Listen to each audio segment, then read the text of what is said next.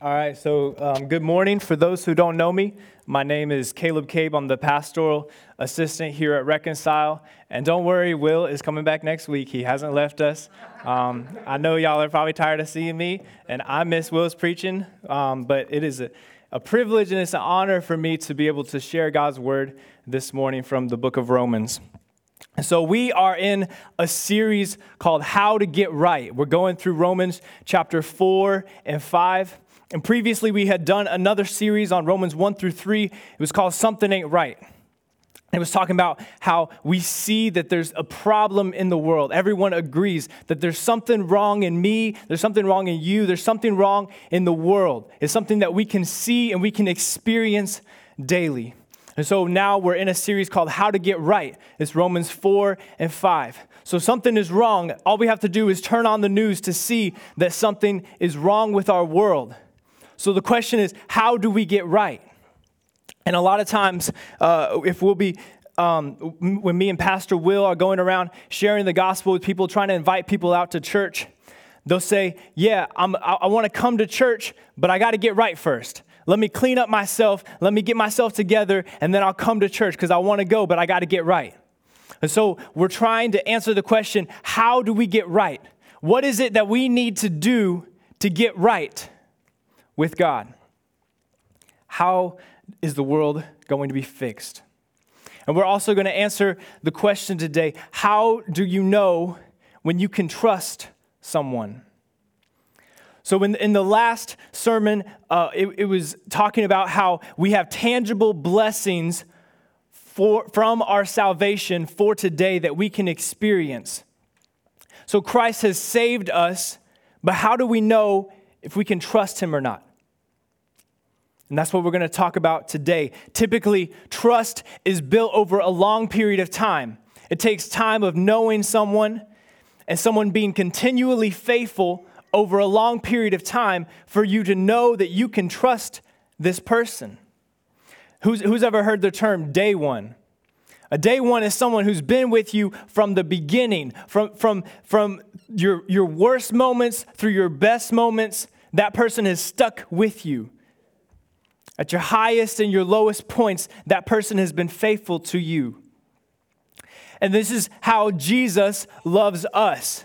Jesus doesn't love us when we got everything together, only when we have everything together, but he also loves us and pursues us at our worst moments. And so because Jesus loved us when we didn't love him, we know that we can trust him. And that's what we're going to be unpacking in the text today. So let's pray. Father, I need you. God, we need your Spirit to help us understand this passage. We need the power of the Spirit to obey it, to apply it to our lives. God, would you help me to preach your word boldly? Would you help me to preach clearly so that people can understand what you would have them to do today? In Jesus' name I pray. Amen. All right, so the first thing that we see in this passage is that Jesus helped us when we could not help ourselves. Let's look at verse 6. It says, "For while we were still helpless, at the right time, Christ died for the ungodly." And so we were helpless to save ourselves from our sins. Sometimes we'll try to play ourselves and act like we just made a couple mistakes. We can do better. We can clean ourselves up. We can fix ourselves. But in our most honest moments, when we look inside of ourselves, we know that there is a problem and we can't fix it. In our most honest moments, we know that we cannot save ourselves from the tyranny of sin. In Ephesians 2, Paul writes that we were dead in our sins and our trespasses. So we had no hope of coming alive apart from the one who can resurrect the dead. How much can a dead person do? Nothing. We were helpless. But Jesus can make us alive because when he was on the earth, he was the one who could help the blind see. He was the one who healed the sick. He was the one who made the lame walk. He was the one who raised people from the dead when he was on the earth. And he who was raised from the dead himself can also raise our dead corpses to life. Although we are dead in our sins, he can make us alive in a moment. He has that power. It's like in the Garden of Eden when God was creating the Adam and Eve, he breathed his breath of life into them. And in an instant, they were alive. This is what God can do to us, even though we are helpless, dead in our sins. And another analogy that we see in Scripture is that we were enslaved to our sin. So we were dead to our sin, and we were also enslaved to our sin. We were stuck in this sin cycle. Temptation comes. We have a desire to do something other than what God has told us to do, than how God designed it to be. We sin. We fall into that temptation. And then immediately we begin to feel guilty. We feel shame. We feel condemnation. And then we run in isolation away from God who can save us, who can give grace to us, and away from the church who could encourage us, who could share the news with us. And then when temptation comes again, we need comfort. So we run back to that sin. And we're stuck in this endless cycle going around in circles. So we were dead in our sins, and we were enslaved to our sins. We were helpless to escape on our own. But Jesus died to give us our freedom. Jesus' death is in Scripture that he ransomed many. He paid the bill to buy us back to himself, to grant us freedom. So although we were helpless to save ourselves from the tyranny of sin, Jesus saved us, and he showed grace and mercy to us. He chose to love us. And this love wasn't some random event that happened. The Father had a premeditated plan to save us from our sins. In verse 6, it says that at the right time, Christ died. Jesus coming to the earth to die was not some random event that happened. In Acts 2, Peter was preaching a sermon. He said that Jesus was delivered up according to God's determined plan and foreknowledge. So before God created the world, he had already set a plan in motion to save a people for himself, to save a possession for himself.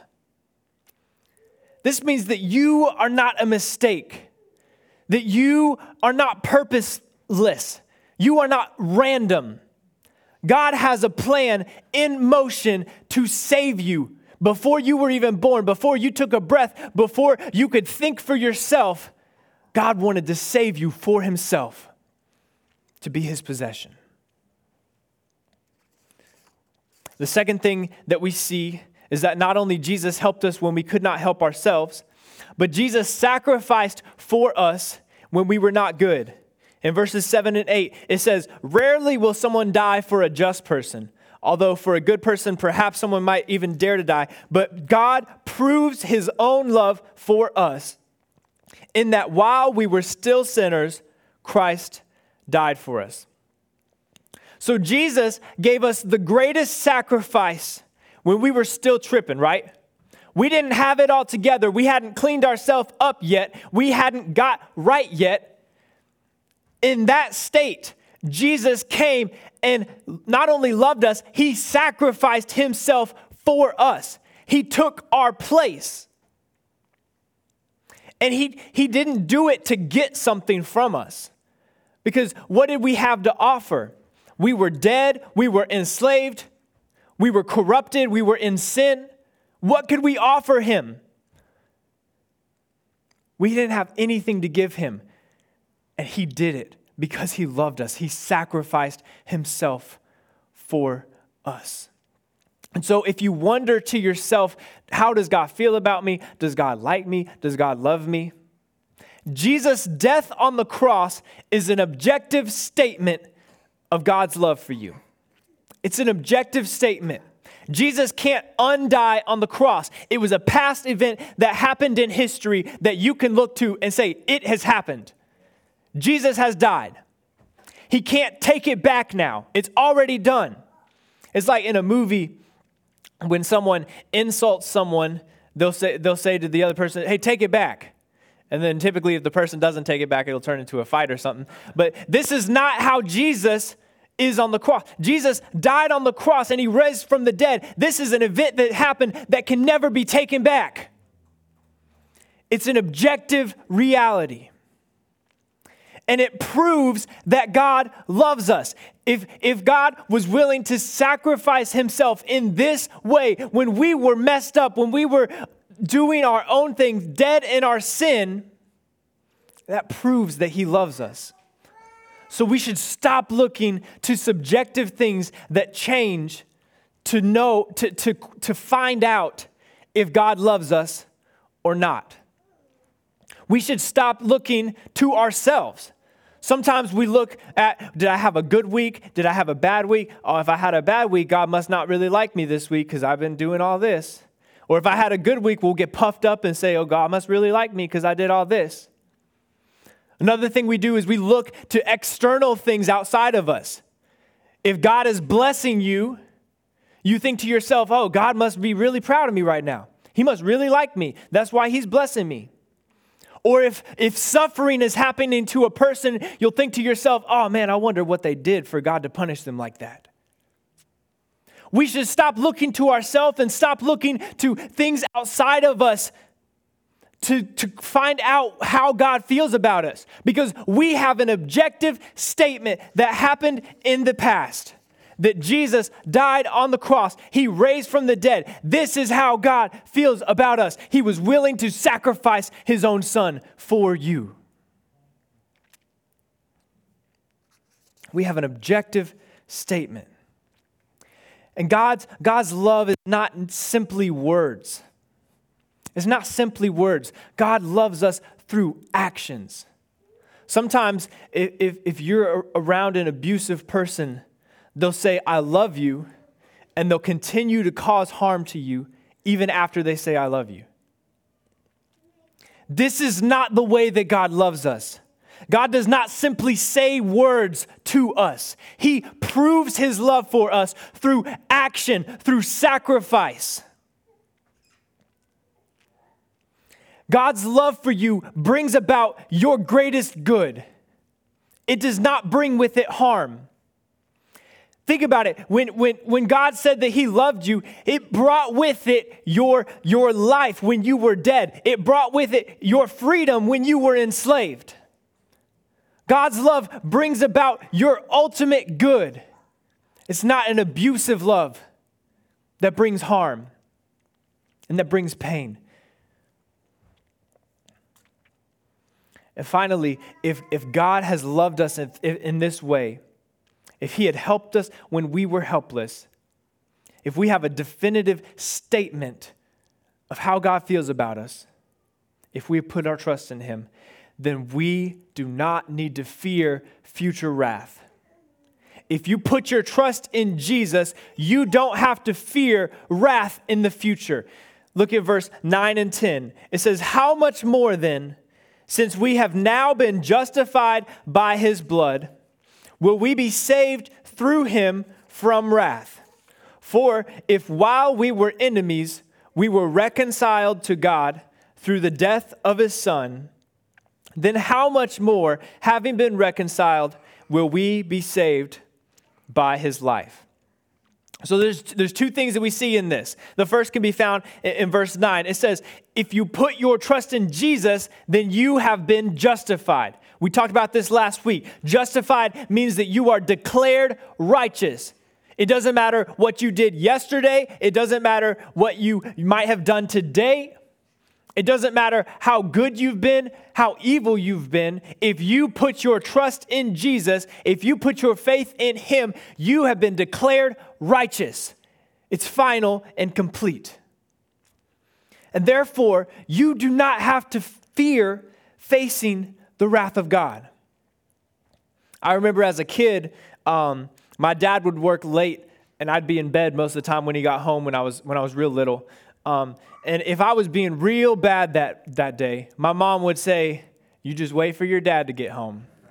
And I already knew what was going to happen. So I'd get this feeling in my stomach of like, oh man, I done messed up. That was not smart. And I'd have this dread of like, don't come home, please. And so you have this feeling in your stomach of like, don't come home. I don't want my dad to come home. But when you've been justified, it turns that feeling into like your dad has been deployed overseas and your mom says, your dad is coming home finally. It turns that dread and that fear of punishment into an excitement to see your father. It's this joy of like, oh, I can't wait to see him. He's been gone so long. I can't wait to put my arms around him and finally be with my dad. This is what it means that we have been justified, that we don't have to fear wrath in the future because we have been saved by the blood of Jesus. The second thing that we see is that if we put our trust in Jesus, we have been reconciled to God. This is in verse 10. Jesus makes it possible for us to be restored. So, justified, reconciled. These are weird words that we don't typically use. I'm going to break it down for you. Reconciled simply means having a relationship restored. So it's like this picture of we have a broken relationship between God and people, right? Like I have a broken relationship with God. But Jesus dying on the cross makes it possible for that relationship to be restored. That we don't have beef anymore. We're good. We have a good relationship. That's what it means to be reconciled, which gives us access to the Father. That once we were separated, we were on our own, we were isolated. But Jesus dying on the cross gives us the opportunity to be reconciled to God, to have access to the Father. And this is a joyful thing that we should lean into and we should celebrate. It should cause us to be joyful and excited that we have access to God. We've been reconciled to Him. We no longer have a wall of separation. We can be together. And if you look at this verse, it says we were reconciled. It's a past tense verb.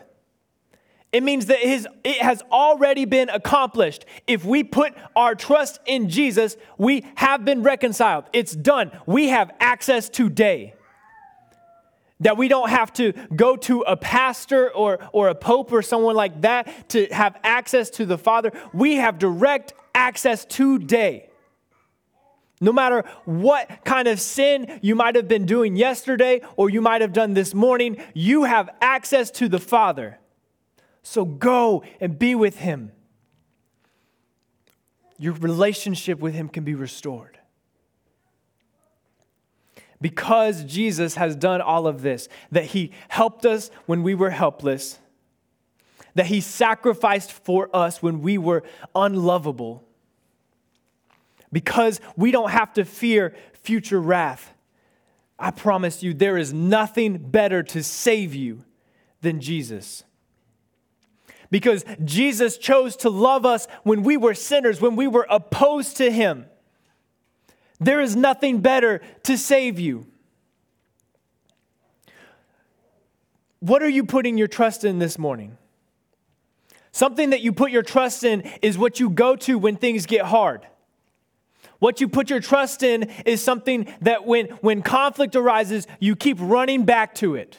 What is that thing that you're running back to? Is it money? Is it a job? Are you putting your hope in this nation? Is it a substance? Maybe it's a relationship with that boy or that girl or that man or that woman. Maybe it's in having good, deep friendships. Is it entertainment? Whatever it is that you are putting your trust in, that you keep running back to when things get hard, I promise you, they cannot satisfy you like Jesus. They don't love you the way Jesus loves you. They were not there for you at your darkest moment, sacrificing themselves for you. Jesus has a love unlike anyone or anything. Nothing can provide the love that Jesus has for you. Only Jesus can. So run to him, put your trust in him, put your faith in him, put your hope in him, because he will satisfy you. So when we understand how much Jesus loves us, that should begin to swell up in our hearts. And that swelling up in our hearts should overflow into evangelism. Verse 11. It says, not only that, but we also boast in God through our Lord Jesus Christ, through whom we have now received this reconciliation. Have you ever been around someone who is boasting all the time? That can get annoying. Is someone just constantly talking like, I can do this, I can do this, I have this, you don't have this. This is the word that is used here, that we boast in God through our Lord Jesus Christ. This is the kind of swelling up in our hearts that we can't help but talk about it.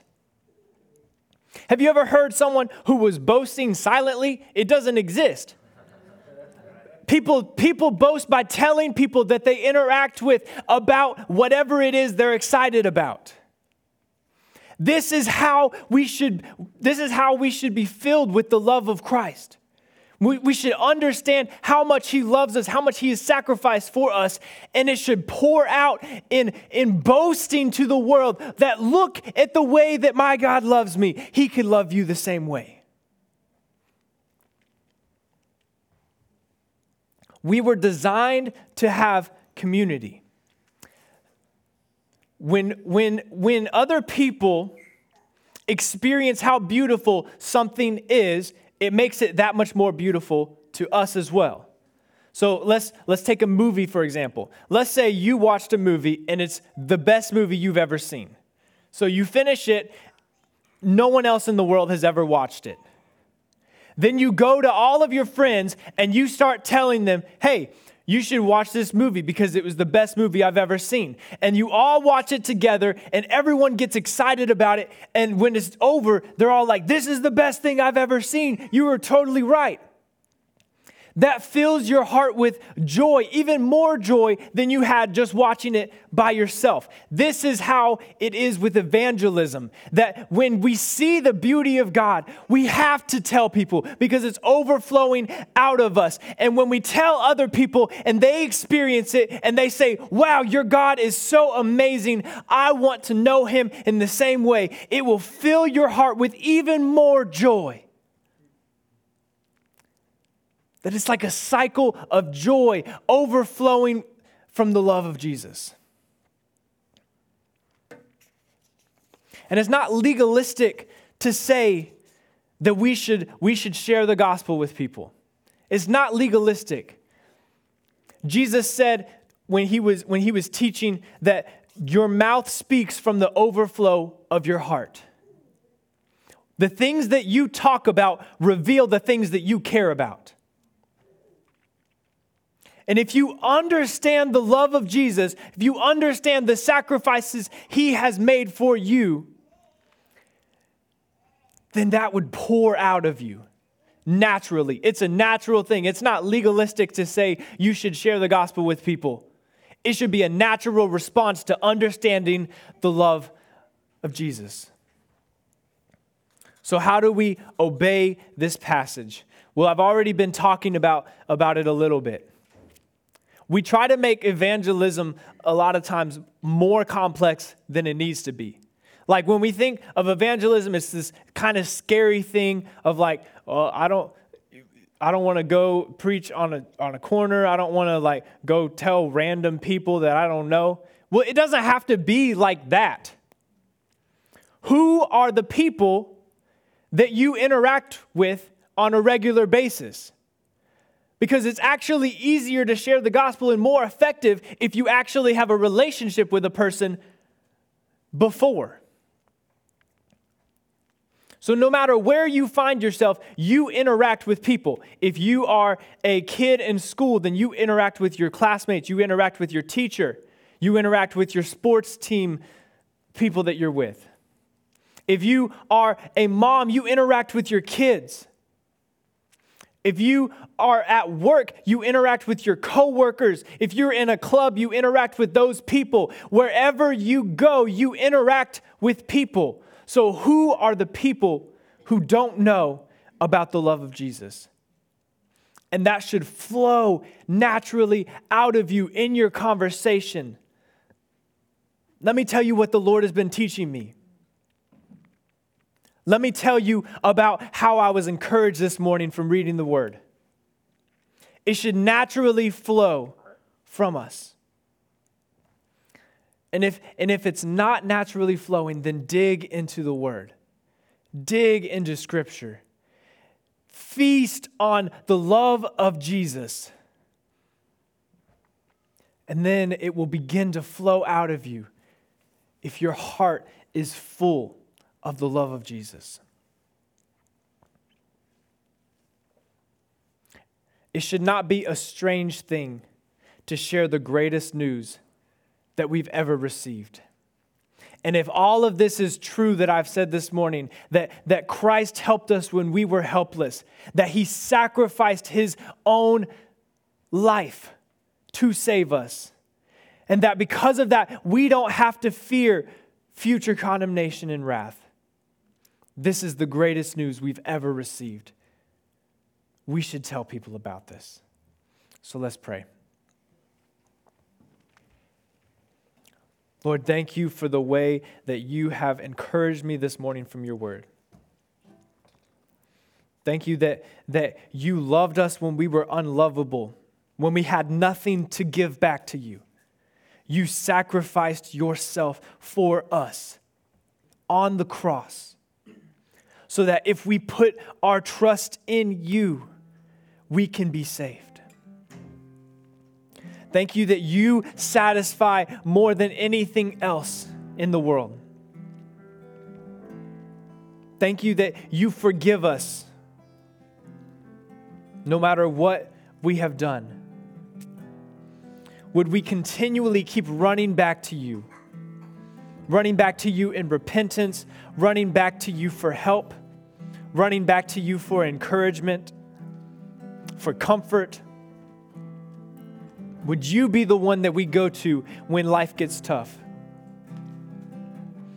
And would you help us to share this news with other people? I pray this in Jesus' name. Amen.